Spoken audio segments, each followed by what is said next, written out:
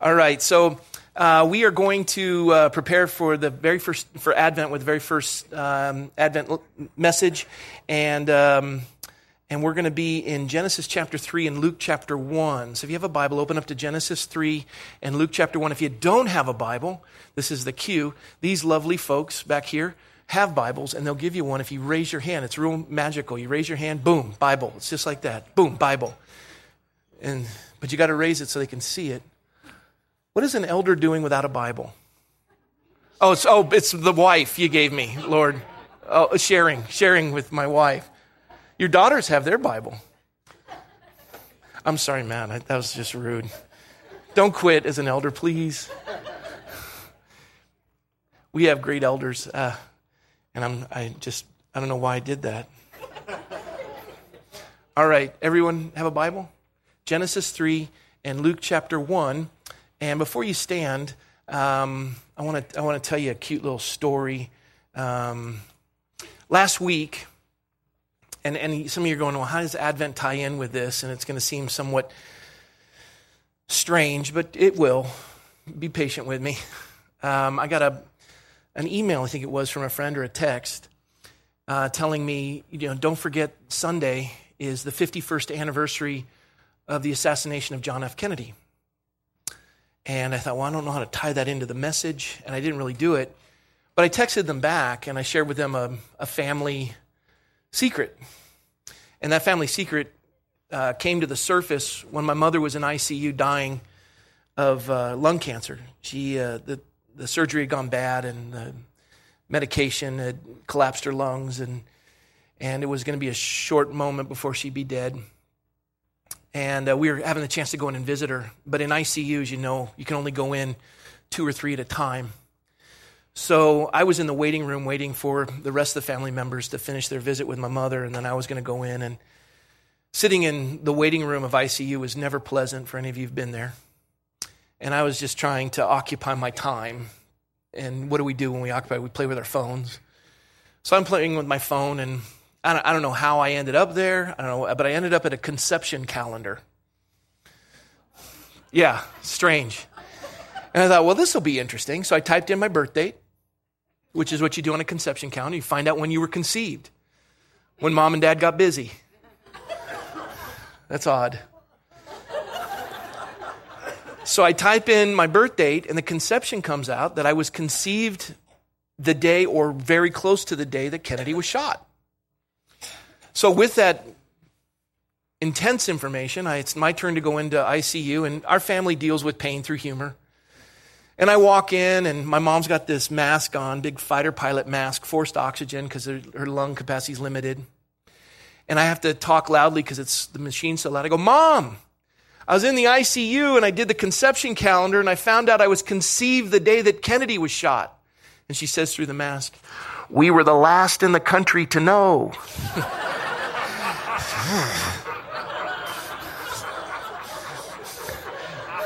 Oversharing. Penalty. 15 yards. And it was funny, and we giggled. And then I told the person who had texted me, I said, I was conceived on that. So they said, Happy Conception Day. So last week, 51 years ago, I was conceived. You don't care. You just don't care. That hurts a little bit. And now with that, let's stand for the reading of the word of the Lord. We're going to pick up in Genesis 3, and hold your place in Luke 1, but Genesis 3 is what they call the proto-evangelicum. Very first presentation of the gospel. Evangelicum, eulangelion in the Greek, which means good news. The good news that mankind needed a Savior. The Lord sent His Son. And it's found in Genesis 3. I'll show you exactly where. It is a picture of what God was intending to do to restore man, because we had fallen in the Garden of Eden. God was placing the curses upon man as a result of disobedience, and we were reaping what we sowed, and God was going to give us a way out. And He states it in Genesis 3. We'll pick up at verse 14. So the Lord said to the serpent, because you have done this, you are cursed more than all the cattle, more than every beast of the field, and on your belly you shall go. And you shall eat dust all the days of your life. And I will put, this is the proto-evangelicum, by the way, verse 15. And I shall put enmity between you and the woman, and between your seed and her seed, and he shall bruise your head, and you shall bruise his heel. And then he goes on to say to the woman that she would have pain increased in childbirth. Adam said that because he heeded the voice of his wife, that the ground would be cursed, and he would toil all the days of his life, and thorns and thistles and the sweat of his face. And goes on to say in verse 20, Adam called his wife's name Eve because she was the mother of all the living. Also for Adam and his wife, the Lord God gave them tunics of skin and clothed them, which was a picture already of a covering, of a sacrifice. Then the Lord said, behold, the man has become like one of us, to know good and evil. And now lest he put out his hand and take also the tree of life and eat and live forever. Therefore the Lord God sent him out of the Garden of Eden to till the ground from which he was taken. So he drove out the man and placed a cherubim at the east of the Garden of Eden and a flaming sword which turned every way to guard the way to the tree of life. And I'll explain that in a moment. Now let's go to Luke chapter 1. And we're going to pick up at verse 30.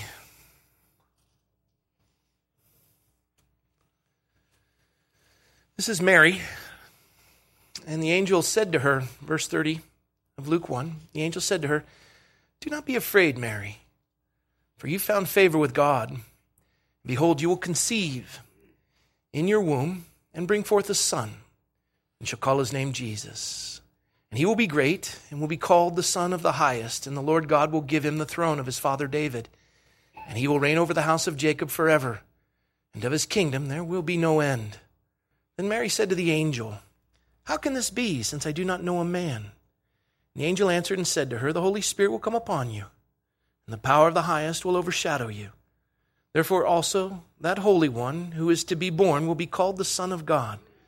Now indeed Elizabeth, your relative, has also conceived a son in her old age. And this is now the 6th month for her who is called barren. Lord, we ask your blessing on the study of your word. We pray, Lord, that you would guide and direct us and lead us into all truth. Cause us to come alive to your word.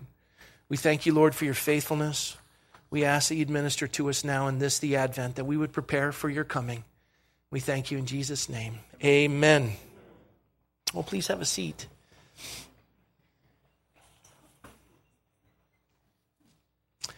We looked at Genesis chapter 3, the Proto-Evangelicum, which is the presentation of the gospel. Adam and Eve were told of the Lord, you may eat of any tree in the Garden of Eden, freely you may eat, but do not eat of the tree of the knowledge of good and evil, for eating it, dying, you will surely die. It's current and progressive. And he gave them a reason to. And they ate of it. First it was Eve, then Adam. And as a result, dying, they would surely die. Present, progressive.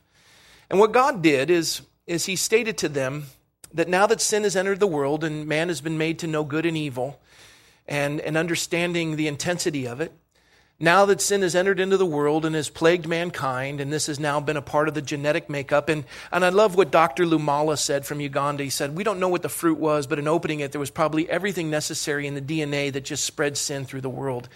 This idea of the second law of thermodynamics, that everything reduces to its least common denominator, that's winding down and being destroyed and breaking down. And it's mankind that repairs and fixes, and yet when we remove ourselves from God and the giver of life, everything breaks down again. And as we've been studying last week, as we started in the book of Romans, we see this idea that you have a government recognizing God and a government that doesn't recognize God. And then you have this structure and the form of a government that recognizes God, where there's a supreme lawgiver and man's laws are subject to the supreme lawgiver, so that we have absolutes that govern us. And as I shared with you before, raising my right hand when I was sworn into the city council, no longer am I to put my hand on the Bible. And as I'm swearing, who am I swearing to? What am I swearing?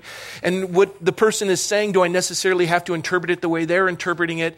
Everything is open to situational ethics. Everything is open to interpretation, because there's no absolutes. And the people who make the rules are the ones in power. So what happens when you remove God from the equation is that governments of man tend to focus towards authoritarianism, which would be communism, fascism, socialism. And, I tried to keep the baby happy. I'm sorry. It'd actually be timely. Christmas, babies, stuff. But with this idea that when you remove God from the equation, the governments of man tend to go to a place of authoritarianism, with an elite that would establish and take away what we have in America of liberty and license. Liberty and license. It's a balance. And when we take away our accountability to God, that license then becomes everyone doing as seems fit in their own eyes, and then chaos results. And when chaos results, as Benjamin Franklin said, any man who'd give up his liberty for the sake of security deserves neither. And so we look to the government to protect us, and our prisons increase, our government increases, and our liberties decrease. And that is the government of man, removing God from the equation, that every man is responsible and accountable to God to give an accounting of their life. We no longer teach our children that. We no longer instruct in our schools. And so this liberty with license is destroyed, and we go to a form of authoritarianism in a government and away from a representative form of government with liberty and license, which is what we're witnessing in our generation. It's not hard to see. And as a result of this, there's a breakdown in society. There's a breakdown in society, and there's no absolutes. And the people that are in power are the ones that make the rules. And even if we are accountable to God and we recognize God's law and supreme law, if those people in power reject that, then we are the ones subject to persecution. And those things we hold dear are attacked. And you have arbitrary laws being made, and you have the liberties removed from mankind. And it is enforced by the point of a gun. And that's where we are in this culture. We're in a postmodern world, where Christianity is fading away and authoritarian government is increasing, and there's chaos around the world. God came to restore order. He came to bring justice and judgment and peace, and the governments would be upon his shoulder. And this is the idea of man being accountable to God. That governments could be founded in with this principle that with accountability to God, we would have order. But now we're watching as chaos is coming in and creeping in daily. Well, as a result of that, we see a picture in Genesis 3 of the very same picture. Evil, chaos entered into the world. Man did what seemed was right in his own eyes, walked away from God, didn't honor the lawgiver, didn't honor his commandments, didn't obey his word. And as we see in Romans 1, the wrath of God. The wrath of God isn't a capricious God wanting to dump on man. The wrath of God is simply saying he gave them over to a reprobate mind. He just gave them over. He said, you're going to reap what you sow. If you want this, I'll give it to you. And he gives it to them, and man innately goes to this place where they're reaping what they're sowing. And we can go through, as we will later when we come back to Romans, you see how it manifests itself in culture. Our sexual deviance, drug use, all of these things start to manifest itself in a culture that walks away from God. And God came that we might have life and life more abundant, a focus towards families, a focus towards structure. And here in Genesis, what happened is Adam and Eve walked away from God. And in walking away, they're dying, they would, current and progressive. What God did is they were in the Garden of Eden, he saw the tree of life, and he said, I'm not going to have them sealed in their perdition. I'm going to give them grace. Grace was defined as time. And so he brought them out of an eternal garden into a temporal world and sealed the Garden of Eden off to them so they wouldn't be sealed in their perdition, and gave them grace, which is time. And from the time of man's birth to the time of his death, we're on this earth for one purpose, and that's to be reconciled to God. It's the Latin term for religion, to relink, relungare, to relink to God, to reconnect with God. And so every man is without excuse. We know that we've fallen short. We know that we're not perfect. How do we reconcile to a perfect, holy, and just God when the things that we swear we'll never do, we do, and those things that we can't say no to, that we want to say no to, we never can? How do we reconcile to this God? Well, as we saw previously, there's two religions in the world, only two. There's man's religion and God's religion. Man is trying to get to God by improving themselves. And God's religion is, sin is the arrow hits here, the bullseye's here, and that's called the sin distance, how far the arrow's fallen from perfection. Man's religion is trying to hit the bullseye and never being able to. God's religion is he moves the bullseye to where man is and casts our sin as far as the east is from the west to be remembered no more. He pays the penalty, so he's just and he's merciful. His son takes the penalty. His son was born to crush the head of Satan so that we would have victory over sin and death. We have power over the law of sin and death by the Spirit of life in Christ Jesus. It's like a plane is bound by gravity, the law of gravity. But because of the law of lift and inertia, it overcomes the law of gravity. We're bound by the law of sin and death. We overcome that by the Spirit of life in Christ Jesus. And this is the hope for the world. This is the good news for the world. This is the evangelicum, the eulangelion, the proto-evangelicum. That God even said to Adam and Eve that I am going, that through your seed, your child, through the seed of man, will come the Savior of the world who will crush the head of Satan. And so we see this. And this is thousands and thousands of years. And then we come to to Luke chapter 1 and the picture of this.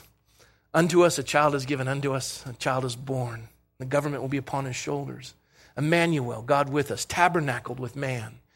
Here we see the picture that the angel says to Mary, do not be afraid, for you have found favor with God, and behold, you will conceive, and in your womb will bring forth a son, and you shall call his name Jesus. You shall call his name Jesus.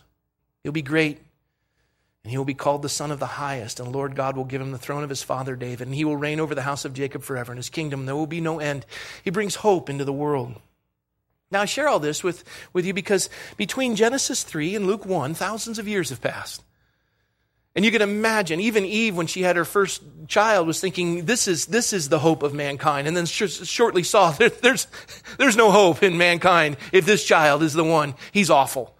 Cain and Abel, you know the story. And they're wondering, and all of the Old Testament saints are wondering when this Messiah is going to come.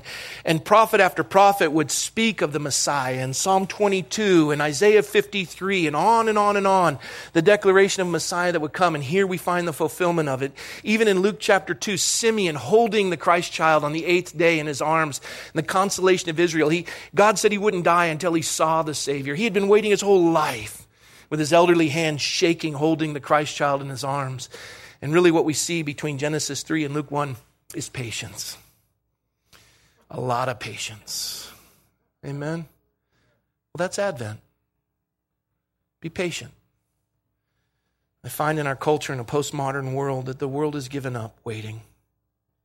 Samuel Beckett's play, and I hope I pronounce it correctly, it was entitled Waiting for Godot. And it's a satire on the human condition, and I love the synopsis. It says, as Beckett sees it, humanity is waiting for Godot, or God, to come and save them. But he never shows up. Their waiting is in vain, for although they have been repeatedly told that God is coming, he never has and never will. The characters in the play are told to wait for Godot, for he might come tomorrow. And so they continue to wait in their dreary existence. The only prop in the play is a dead tree.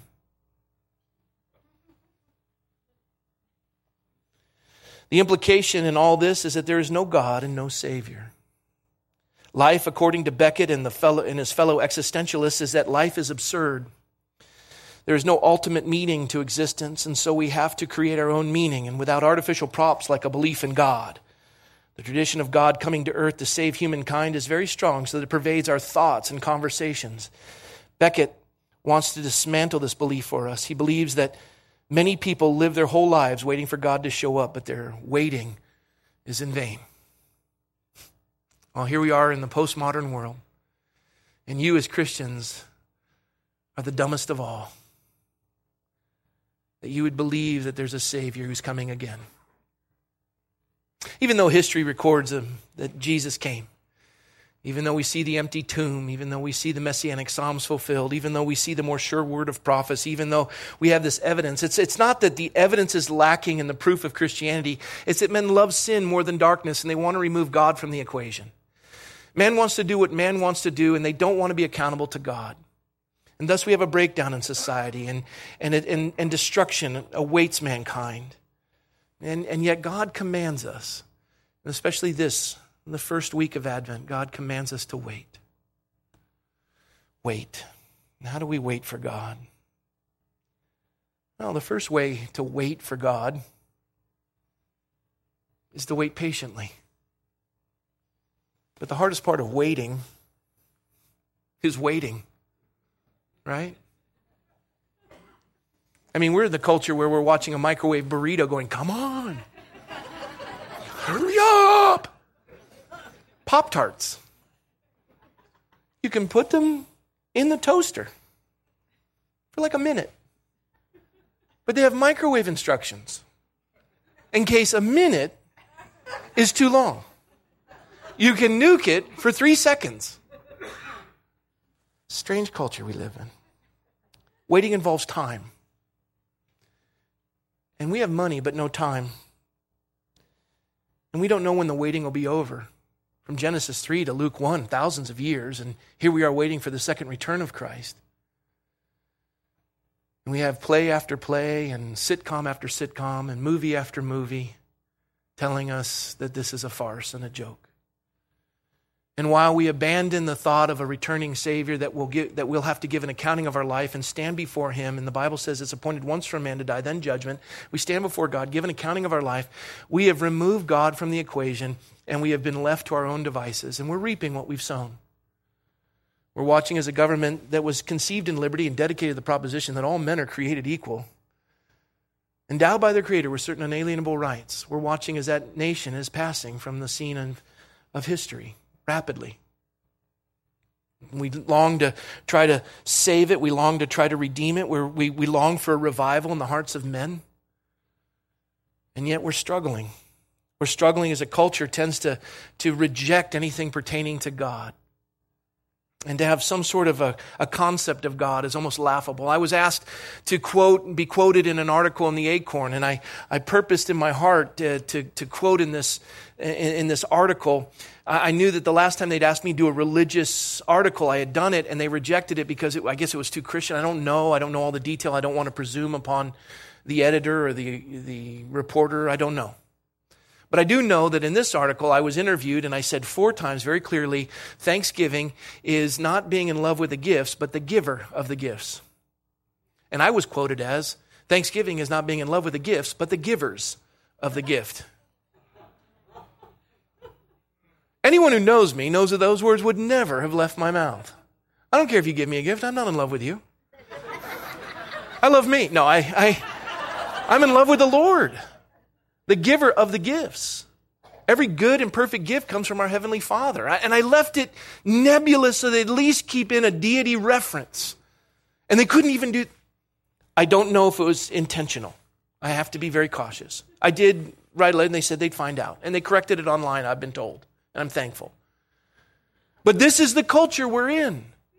That any reference of God, any mention of God, anywhere in anything that pertains to education of the populace is under direct attack. We are done waiting. He's not coming. It's a dead tree. It's jewelry on your neck. And yet we gather at Advent because we know He's coming. And He's proven Himself faithful in our life. Yes. The hardest part of waiting is waiting. I love what Romans 8 says. We know that the whole creation has been groaning as in the pains of childbirth right up to present time. Not only so, but we ourselves, who have the first fruits of the Spirit, groan inwardly as we wait eagerly for our adoption as sons, the redemption of our bodies. For in this hope we were saved. But hope that is seen is no hope at all. Who hopes for what he already has? But if we hope for what we do not yet have, we wait for it patiently. Patiently. Waiting is a period of learning. We learn a lot when we wait upon the Lord. The longer we wait, the more we hear about Him for whom we are waiting. And the most important thing about waiting and to be mindful of is waiting is not a static state. What are you doing? I'm waiting. Waiting is not static. It's a time when God is working behind the scenes and He's using you in faithfulness. The primary focus of His work is on us and in us and through us. I like what Eugene Peterson paraphrases Romans 8 with. He says, waiting does not diminish us any more than waiting diminishes a pregnant mother. We are enlarged in waiting, as in pregnancy. God is creating His life within us, and we must wait for it to come to full term. And I think of my wife. 4 children she gave birth to, 1 we adopted. Natasha was Michelle's largest baby and longest delivery. 12 years and over 100 pounds. But the children that she gave physical birth to, all the children were over 9 pounds. Michael was born over 10. And I remember specifically Kelly. Kelly was the kicker because we were completely broke. And we were living in Fresno, and I couldn't even afford air conditioning. And Kelly was born early October, so in the 3rd trimester, late August in Fresno, the hottest summer on record. I'm like 50 days over triple digits. People in Fresno, it was like living on the surface of the sun. People in Fresno would go in the summer, they'd try to go to hell to avoid the heat. And I had no money for air conditioning. We had a pool in this dilapidated complex that the two of us would just float in. And Michelle was so pregnant. And you know that third trimester, for any of you who've been there, ladies, when is this thing going to leave? Just go already, good Lord. And just the misery of that. And every joint hurt. Every night I'm rubbing her feet and she's just in pain, hurting, right? And yet, this is the idea that the longer we waited, the more pregnant she became. And the baby got bigger and bigger. And then, boom.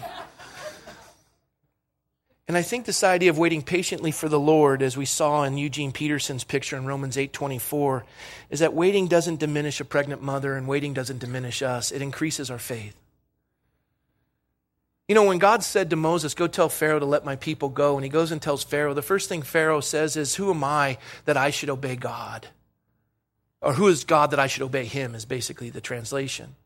And instead of obeying what God had commanded Pharaoh to do, he looks at Moses and he says, I'll tell you what we're going to do. We're going to cut your straw output, or we're going to cut your straw supplies, and we're going to increase your output of bricks. And Moses is looking to God like, what in the world? I did what you asked me to do. I was fine. 40 years I was in the backside of the desert, happy with the sheep. You came to me in a burning bush and told me to talk to Pharaoh. I talked to him. And now everybody hates me, and I'm sitting here waiting while everybody hates me. And from 80 to 120, the most intense spiritual attacks he's ever experienced. He's just like, I could have done this when I was in my 40s, but no, you abandoned me. And now you put me in the backside of the desert from 40 to 80, and now I'm from 80 to 120, and you're really turning up the heat, and you're making Pharaoh dump on me and all the people I'm supposed to deliver dump on me. And all the time, Moses is saying, God, I get it. I'm waiting. Joseph in the prison, waiting. Paul in the backside of the desert, waiting. David in the backside of the desert, waiting. Patience. God is faithful. He wants his people to wait upon him and trust him. The second way in which we wait is not just to wait patiently, but to wait expectantly. To wait expectantly. I love this. The author says, I suppose that an expectant mother sometimes thinks, is this baby ever going to come? Especially if she's past her due date. And you think about that. And I remember with Daniel, that was the child that I was expectant most of, because Michelle had almost died with our first pregnancy. She miscarried and almost bled to death. And we were scared and nervous about a second pregnancy. And then Molly was born, and then Kelly was born, and then another miscarriage between Kelly and Daniel. And at that point, Michelle just didn't want to face it anymore. And we thought, we'll just stop with 2 kids. And we were still kind of contemplating it, taking it to the Lord. And I was doing my devotion one morning early, and I read in the Psalms that your sons will be as olive shoots around your table. I really believe that God has spoken to my heart and said we're going to have sons. And I so much so, an impression in my heart, and some of you might think I'm wacko or whatever. I knew God had spoken to me. It wasn't an audible voice. All I can tell you, it was a very clear impression. I go in, I woke my wife up. It was so clear. I woke her up and I said, honey, I think we're going to have a son. Not just one, but maybe 2, maybe more. And she looks at me and she's just exhausted. She goes, no, we aren't. And I don't know what you're talking about. Like, get away from me. I'm like, all right, Mary. And 2 weeks, 3 weeks later, she comes into my study. I was doing my devotion in the morning. She's not usually up that early at that time, because she had the kids underfoot. And we took shifts, and she came in. She's holding up a pregnancy stick. She says, we're going to have a baby. I'm like, wow. We're going to have a boy. She goes, I think God told me the same thing. I said, let's just pray and ask God for a name. And you put the name in an envelope, and I'll put the name in an envelope. She said, okay. And we prayed, and we both put the name in, a boy's name. And at Christmas time, we opened it up, and we were expectant. And I mean, my hand was shaking when I'm opening this envelope, and I open it up, and it's Daniel. And I open hers up, Daniel. And we both opened the same one. I was like, Daniel, God spoke, it's going to be a boy. We're just thrilled, just overjoyed. I mean, it was a God thing. If there ever was, this was so profound for both of us. It had taken us through the fear of the miscarriages and the near-death experience and all of that, and we know we're going to have a boy. God is my judge, is his name, and God's hand's going to be on him. And I called my mother, and I said, Mom, you won't believe it. I went through the whole thing and laid it out. My mother goes, no grandchild of mine is going to be named Daniel. She hung up the phone, and I'm like, what in the world? Called her back. You heard the story. And when I called her back, I said, Mom, what's the deal? And she says, that name is awful. I said, tell me why. And she said, well, do you know your grandfather's name? I said, no, you never talk about him. His name was Daniel Frank McKee, the most awful man that ever lived. I said, well, Mom, I'm sorry about that, but the boy's name's going to be Daniel. And, of course, when Daniel was born, she kept saying his name over. Cathartic experience really transformed her heart, brought healing into her life. It was precious. And Daniel was her favorite of the grandkids. Really, really sweet. And that was a child that I was expecting on because I had laid it all out there by faith. We didn't do any ultrasound. We didn't do any blood tests, nothing. And we by faith, we were standing on that. And sure enough, the boy comes out, and Daniel, boom. Take that and put it in your pipe and smoke it, Mom. There you go. God's got your number, woman. And when it was full time, nothing could. And this is the other picture that we wait expectantly. When Jesus was delivered into the world was enlarged with its waiting. And I love that the scripture says in Galatians 4, but when the time had fully come, God sent his son, born of a woman. Before it was time, the birth of Christ would have been premature, but when the time came, nothing could hold him back, nothing. When it's time for Christ to return, nothing will be able to hold him back. We wait expectantly. I think of holding back. My last child born through Michelle was Michael. Quick delivery. It was a Wednesday night. And we had to drive to the hospital after the service, and Michelle says, go tell the nurse to get Dr. Van Giem. It's going to be a quick delivery because Michelle's labors would exponentially decrease, and we just knew this one was going to be like she'd sneeze and the baby would come out. I tell the nurse gives me hassle. She's like, no, we'll call him when it's necessary. We've been doing this a long time, Mr. McCoy. Go back to your room. Shut up. So I didn't say that. That was on the inside. On the outside, yes, ma'am. And I go back to Michelle. She goes, is it Dr. Van Giem? No, I didn't. No. Mm-mm. She goes, it's time. Go get the nurse now. And I go get the nurse. Nurse comes back irritated, like, oh, okay. She puts her coffee down, comes in, goes to check Michelle to see how dilated she is. Right then the water bursts, gets all over the nurse. I'm like, thank you, God. And I mean, when Michael's coming out, 10-pounder. This kid just, whoosh, he's just out there like, let's do this.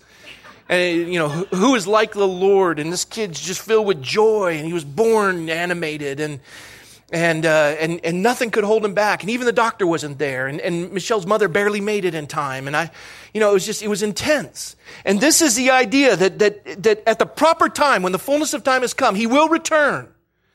And you can think this baby's never coming.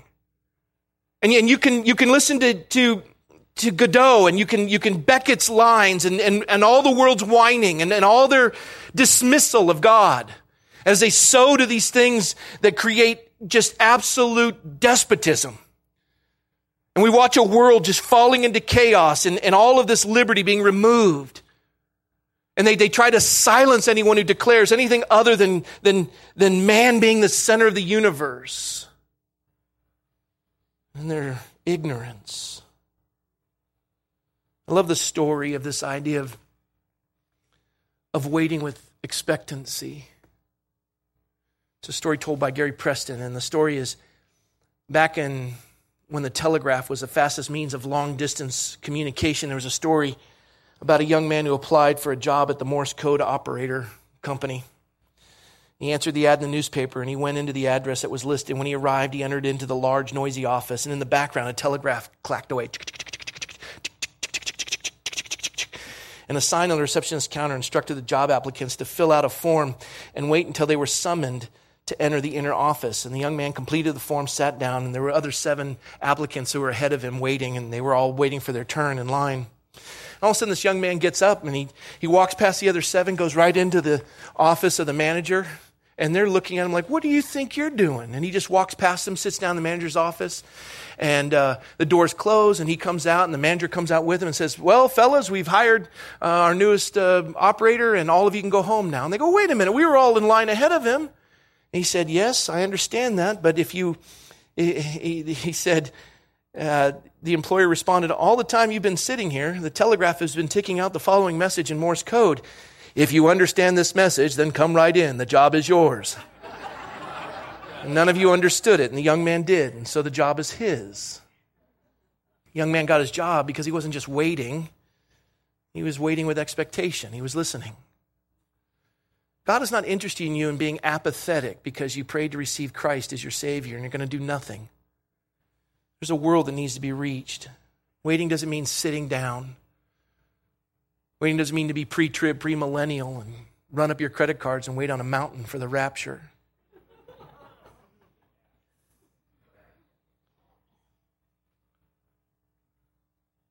Waiting means making changes and investing in the world and bringing order out of chaos.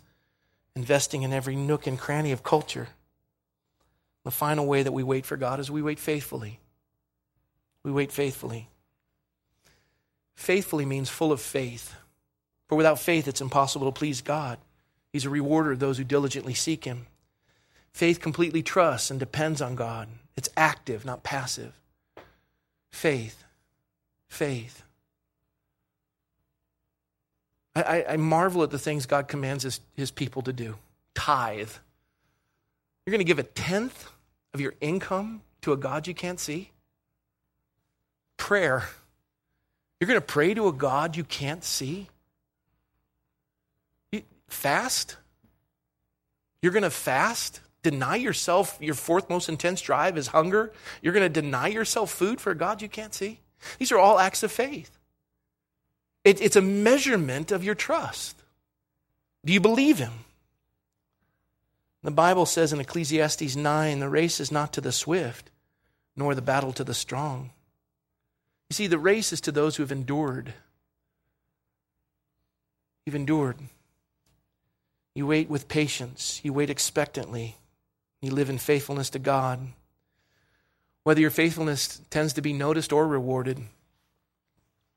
I like what the scripture says in Isaiah 40, verse 31. They that wait upon the Lord shall renew their strength, and they shall mount up with wings as eagles, and they shall run and not be weary, and they shall walk and not faint. I share all that with you because in the last 10 minutes that we have together before we close with a time of worship, to ask God to seal this message into our heart, I try to share this portion of Advent every Christmas. I began with a picture of it, and I want to conclude with an understanding of it.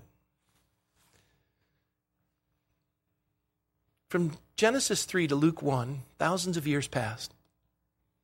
We even get to Luke chapter 2, and Simeon, who is this ancient man, he's very old, and he was devout, and he was waiting for the consolation of Israel, and the Holy Spirit was upon him, and God promised him he wouldn't die until he saw the Christ child. And he held this baby in his arms in Luke chapter 2. And he said, a light to bring revelation to the Gentiles and the glory of your people Israel. Simeon was waiting. He waited the course of his life, trusted God on this incredible promise that everyone else would have rejected and most people would have mocked. But God fulfills His promise. He's true to His word. God had promised a Savior.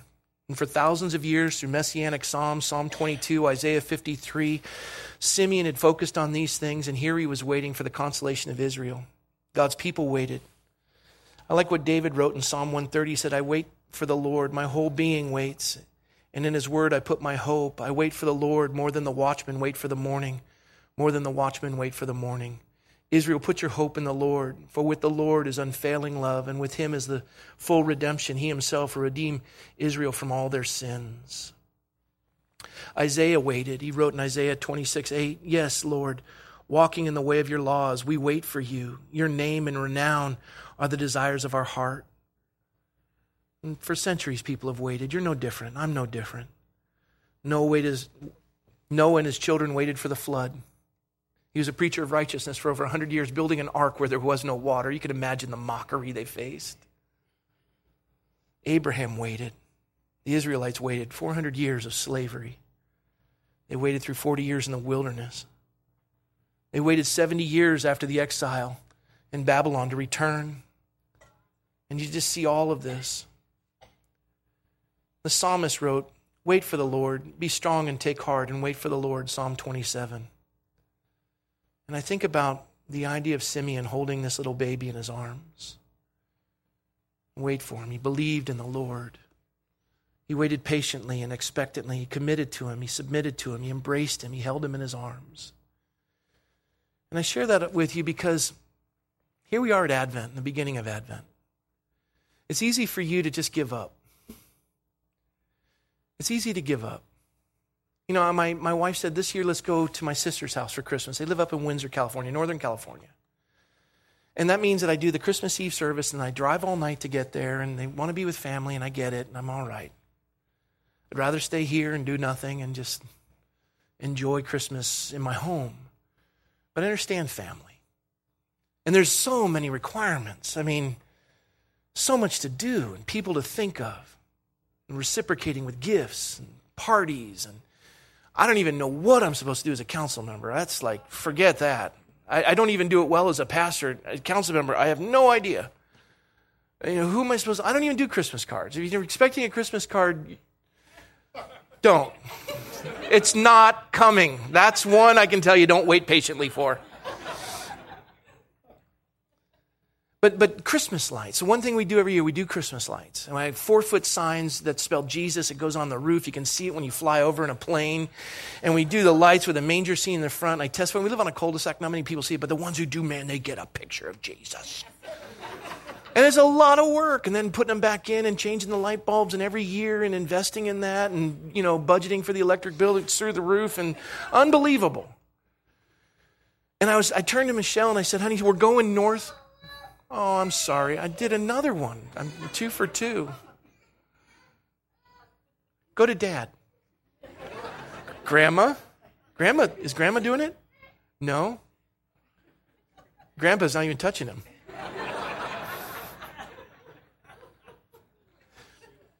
I'm almost finished. 6 minutes. So going north, I turned to my wife. I go, honey, you know, there's a lot going on this year, so much happening. I was thinking, we're going north for Christmas. Why don't we just forego the Christmas lights?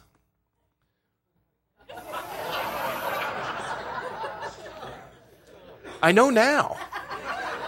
Bad idea. She just gave me that, you know, 1,000 picture face thing there. Exhausting. Christmas is exhausting. And the Lord just says, calm down. Psalm 131, calm and quiet your soul like a weaned child. Settle down. Wait on the Lord. Take the Advent book and walk your kids through it. This is a time for the Lord. Or you can just fall prey. He's not coming. And Christmas is just a farce. And I'm just going to do the compartmentalizing that I'll go to church on Christmas Eve and then I got to drive north. I just got to get it all in. We got to get the lights up and just get I hope we get through this season. Wow. Rob, settle down. You thought it was you. I'm just talking to me up here and I'm answering myself. We got problems.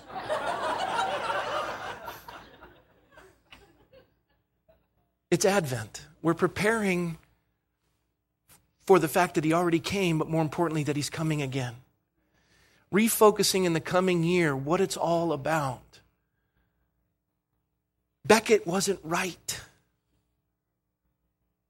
There is a God and he loves you. And the proto-evangelicum in Genesis 3 is the same one that occurred in Luke chapter 1. And I share this every Christmas to the best of my ability. And for those of you who have heard it, and you go, I've heard that. Well, then you can pray. Because there's others that haven't. You know, I was burdened by what I saw in Colorado at the Planned Parenthood. I'm burdened that some idiot here threw an incendiary device in the Planned Parenthood. That's not pro-life. That's awful. I'm pro-life.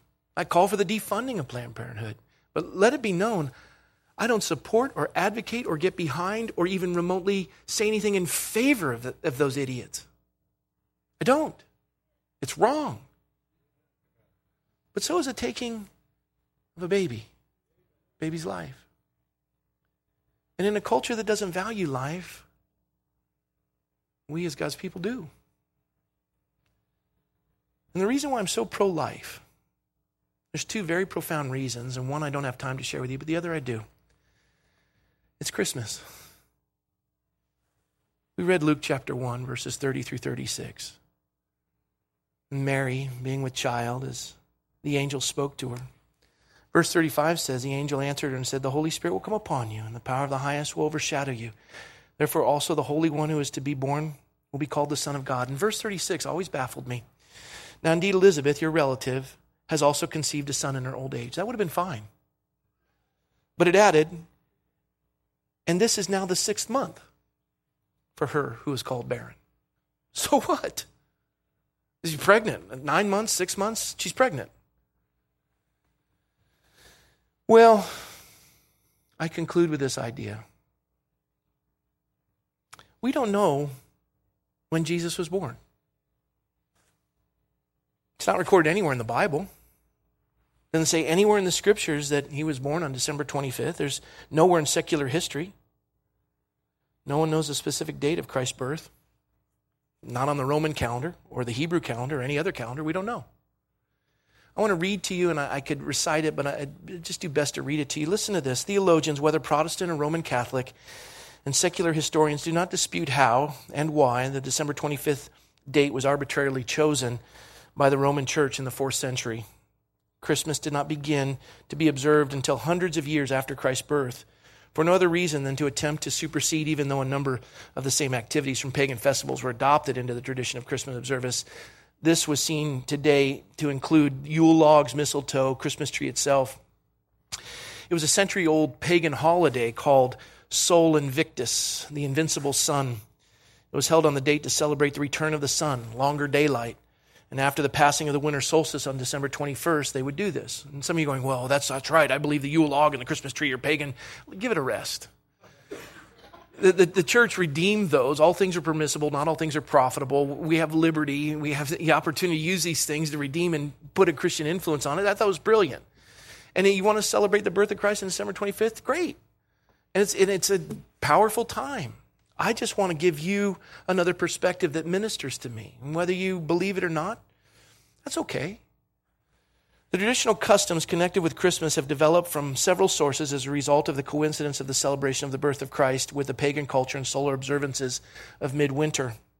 In the Roman world, the Saturnalia, December 17th, was a time of merrymaking and exchanging of gifts. December 25th was also regarded as the birth date of the Iranian mystery god Mithra, the son of righteousness, on the Roman New Year. And January 1st, houses were decorated with greenery and lights, and gifts were given to children and the poor. To these observances were added the German and Celtic rites with the Teutonic tribes penetrating into Gaul, Britain, Central Europe. Food and good fellowship, and the Yule log, Yule cakes, greenery, fir trees, gifts, greetings, all commemorated different aspects of the festive season. Fires and lights, symbols of warmth and lasting life, have always been associated with winter festivals, both pagan and Christian. Since the Middle Ages, evergreens as symbols of survival have been associated with Christmas. But here is a biblical insight. All things being equal, as a simple matter of probability, December 25th has a 1 out of 365 chance of being the date of Christ's birth, right? Now, if the Roman festival that Christmas was intended to replace had been on, for example, July 1st, then Christmas would today be observed on July 1st, and so on. December 25th was chosen simply because of the pagan festival, and that was observed long before the birth of Christ was observed on December 25th. But, as we shall, this is what he says, we shall see based on the available biblical facts, December 25th has a far less than 1 in 365 chance of being the right date. Almost finished, pay attention. If we can't know the specific date of Christ's birth, can we at least know the season with reasonable certainty? The answer is yes. Ironically, one of the most well-known Christmas verses of the Bible, quoted, that we read, proves that Christ was not born in the winter. The land of Israel was relatively moderate climate, at least in comparison to many other places on the earth, but in winter it is commonly cold and wet, as lightly clothed Christmas tourists arriving in Bethlehem from other parts of the world have sometimes learned the hard way. With light snow also possible. Good shepherds back then and now do not leave their sheep or themselves out in the open in the country in winter. The reality of the scriptures makes plain that Christ was not born in the winter, but sometime during the fair weather months. This is Luke chapter 2, verses 7 and 8. She brought forth her firstborn, wrapped him in swaddling clothes, laid him in a manger because there was no room for them in the inn. And there were in the same country shepherds abiding in the field, keeping watch over their flocks by night. For the same reason, the famous census that brought Joseph and Mary to Bethlehem would not have been ordered to be done in the winter. Having an entire population traveling in the open on foot or in donkeys during the worst weather of the year is just plain foolish, and the Romans weren't fools. They were brutes, but they weren't fools. They were very practical and methodical. They would have done the census when the weather and the agricultural-based society that the Romans were taxing wouldn't be interfered with, so they could best afford to be away. So this would be done in the late fall after the harvest was already in. And people usually traveled home for the holidays, but they didn't travel home for the holidays, traveled home for the holy days, and this would be a great chance. The Feast of Tabernacles. He tabernacled with us, the Feast of Tabernacles. And that was in September. And it came to pass in those days that there went a decree from Caesar Augustus that the world should be taxed. And so we see all this. That's Luke chapter 2, verses 1 through 7. Can we then also know from the Holy Scriptures approximately what month the Messiah was born? Well, yeah. Yeah. The Bible plainly states that John the Baptist was born 6 months before Jesus Christ, right? Elizabeth was in her 6th month when Mary was herself with child. Remember we read that verse? Kind of obscure. Why? Well, this is what's fascinating, because we read that, and here's what we'll close with. When we can find out when John the Baptist was born, there are indications based on the Bible. John's father was Zechariah, correct? Okay. He was a Levite priest, right? Hello? The priest served in regularly scheduled groups or courses at the temple as specified in 1 Chronicles 24, verses 7 through 19. Zechariah was in the course of Abijah, which was the 8th course, 1 Chronicles 24:10. Numerous Christian and Jewish researchers have calculated, and this is interesting, that Zechariah's course served in the month of Sivan of the Hebrew calendar, which corresponds roughly to June on the Roman calendar. The Bible says that Elizabeth conceived immediately after Zechariah's service was completed, so that would have been June or July when they missed the assassination of John F. Kennedy. But John the Baptist conceived in June or July, according to the scripture information provided, he would have been born 9 months later in March or April. We already know that John was born 6 months before Jesus. So with John born in March or April, Jesus would have been born in September or October. That means that Jesus Christ was conceived on December 25th, not born.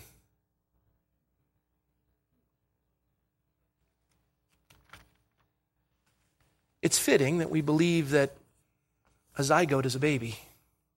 So does God. A lot of cultures, the conception date is your birth date. I would just simply say to you, as a mother is expectant, and you can see Mary when she said to the angel, and she said to the Lord, "Let it be unto me as you have said." I believe that that's when the conception occurred. And I believe that was the most significant moment. And then Jesus being born in September, the Feast of Tabernacles, he tabernacled with us. To me, it's such a profound picture that life, in its minutest form, is precious to God. And that Christmas, like an expecting mother, is what we're called to do. Wait patiently, but expectantly, and with faith, just like we did with Daniel. This is going to be a wonderful Christmas for all of us. God's got a wonderful, wonderful year in store for us. We're not going to fail in waiting, and we're not going to grow weary in well-doing. God's going to move in and through us as a fellowship to touch our lives deeply. Let this message sink into your heart, and let's prepare for Christmas as we close with a couple of songs of worship. I'm going to invite the worship team up now. Lord, thank you for your word. I thank you, God, for your faithfulness in our lives.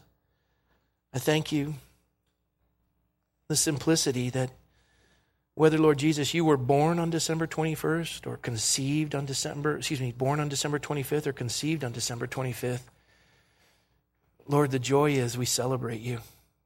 Every day is a day of Jesus. And Lord, we expectantly wait for your soon return. We're your people. Lord, increase our faith and help our disbelief. Cause us to be men and women who are not static but active. That our faith would produce works to express our love for you. Not because we have to, but because we get to. And Lord, in this time of worship, may this message and your word sink deeply into our heart as we prepare for Christmas. Putting aside the 1,000 things we're thinking of and where we need to be this morning. And just stop and spend time with you.